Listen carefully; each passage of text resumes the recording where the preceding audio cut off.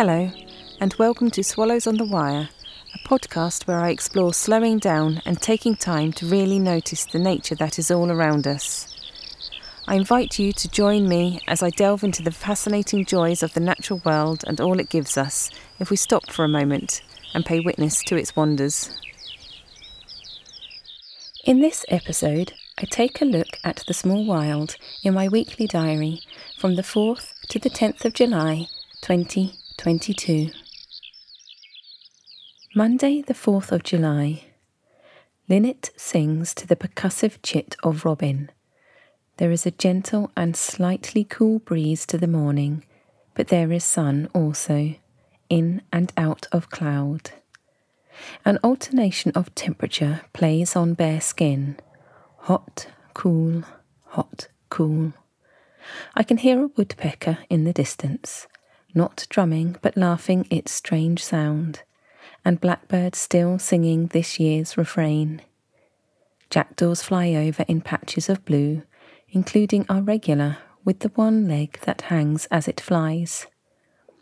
Self-heal stands tall among pale and delicate grasses, the dark purple strikingly regal. Fox and cubs come out to play again, orange hawkweed, impossible to keep down. There is a battle cry of magpie, rook, jackdaws and crow from the copse behind. Then the purring of crows, provoking a kindred and kindly feeling. Everything is declaring its existence. I cut back and take up old, pale and spent grasses and wildflower. Dry and dusty bare earth is exposed. A male blackbird scrabbles among the newly revealed ground and delightedly fills his beak with many fat green caterpillars. Tuesday the 5th of July. Jay in morning sun sits in elder, spotted by its distinctive colours and patterning. Mid-morning and the wind begins to gust in again, swirling limbs on trees into vortexes of green. It dies down a little over the day, but still keeps all the green swaying. Wood pigeons appear to be very busy, constantly crossing the sky in ones and twos, never settling anywhere for long. Buzzards circle high and call out their mewling. Butterflies and ladybirds of many varieties are out and about. Flickers of oranges and reds on delicate wings or with sun glinting off shiny casings. A striking two-spot ladybird, jet black with two large red dots, sits on a wide bean leaf. We need rain, good solid rain. The grass and earth are dry and parched, dust kicks up underfoot and the lawn crunches. House martins flash their white bellies while zipping and feeding above in the blue. Evening sun holds strong, golden warmth. In the distance I hear skylarks, and my heart soars with them. Wednesday the 6th of July. The air is heavy and pressing, feeling close and oppressive. There is squinting light from rays of sun that do not quite penetrate a thick blanket of hazy cloud. Hoverflies are abundant and busy. Thin striped bodies seem to be everywhere. The pale pink trumpets of bindweed flower host at least one hoverfly at all times. Treetops sway. It is strangely neither warm or cold. My eye is caught by a hummingbird hawk moth on the grass. It appears to be struggling in among black ants. I move to help it, but it untangles itself from whatever hold it was in and flies away. The most translucent of small feathers, pale grey with a thin band of blue on their top edge sheen on the lawn. They are almost completely see-through and seem far too delicate to lift a body in flight. At dusk, bright flowers appear to glow against the gloom. Thursday, the 7th of July. Swifts scream in early morning overcast skies. Their cries are accompanied by the erratic notes from the song thrush. Wild oregano flowers, purple-topped and smelling deliciously of summer and hot climes. It draws in butterflies who move from one flower to the next in skittish flight. Yellow stars of ragwort open in long grasses, beautifully bold and bright. The air is full of insects, so small and moving gently, they look like dust motes floating on breezes rather than in controlled flight. A half-ghost moon sits high in bright blue skies by afternoon. It has become hot again, with a breeze. Spider nurseries are appearing regularly in clumps of long grass or mass of leaves. Closed tents of delicate spun pouches cocooning many minuscule young in safety.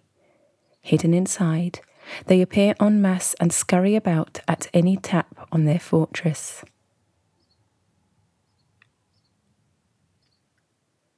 Friday, the 8th of July.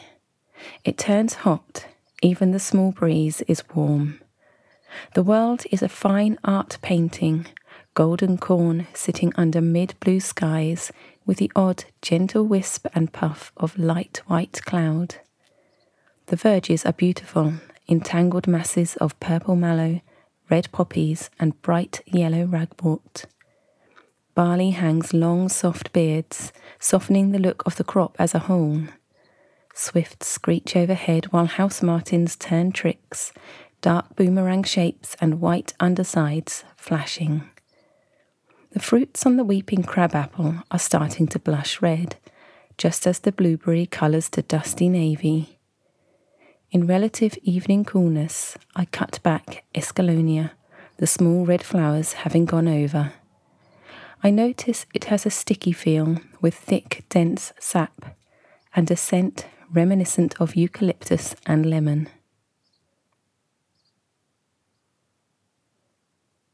Saturday, the 9th of July. By 8:30 a.m. it is already hot. For the moment there is a gentle and cool enough breeze. Starlings come in their hordes to the feeder, juvenile and adult, squabbling and bickering, jostling each other back and forth. The sparrows are just as boisterous, and being so much smaller, move in and between gaps of flapping feather. Buttercups stand tall from the lawn on spindly thin stems, their glorious thick yellow, glossy petals, open sources of joyous colour. The sun strengthens and the breeze dies down to just an occasional blow. Everything wilts.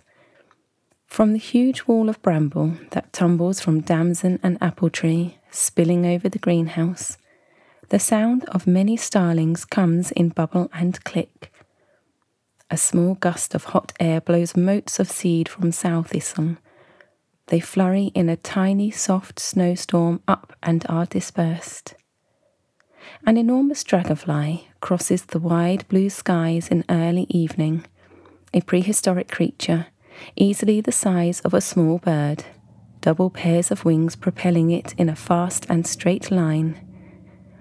All around, goldfinches sing at top voice, swifts scream, two linnets call to each other from opposite trees.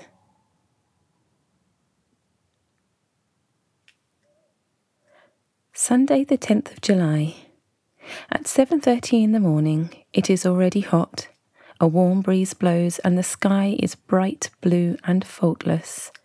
There is not a wisp of cloud to be seen. House martins spin and eddy in the ocean above, feeding. Cockerels crow and bees and insects whir and hum.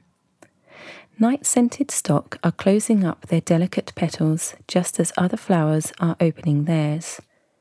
All of a sudden, and seemingly out of nowhere, the first French beans are ready to pick. Months that seem to have taken forever to pass now feel as though they have slipped by too fast to notice. It becomes very hot. Even shade provides no coolness. Birds await on the sidelines in the canopies of trees. Clover carpets the lawn with purple-white. Wasps are emerging. Rhubarb has grown back thick red stems and giant leaves, a cool canopy, shelter underneath. As always, and without fail, my friend Robin comes to say hello when I sit out after work at the end of the garden. A very small hummingbird hawk moth moves busily in the lavender in early evening. The cry of the buzzard echoes in the heat. Thank you for listening to Swallows on the Wire.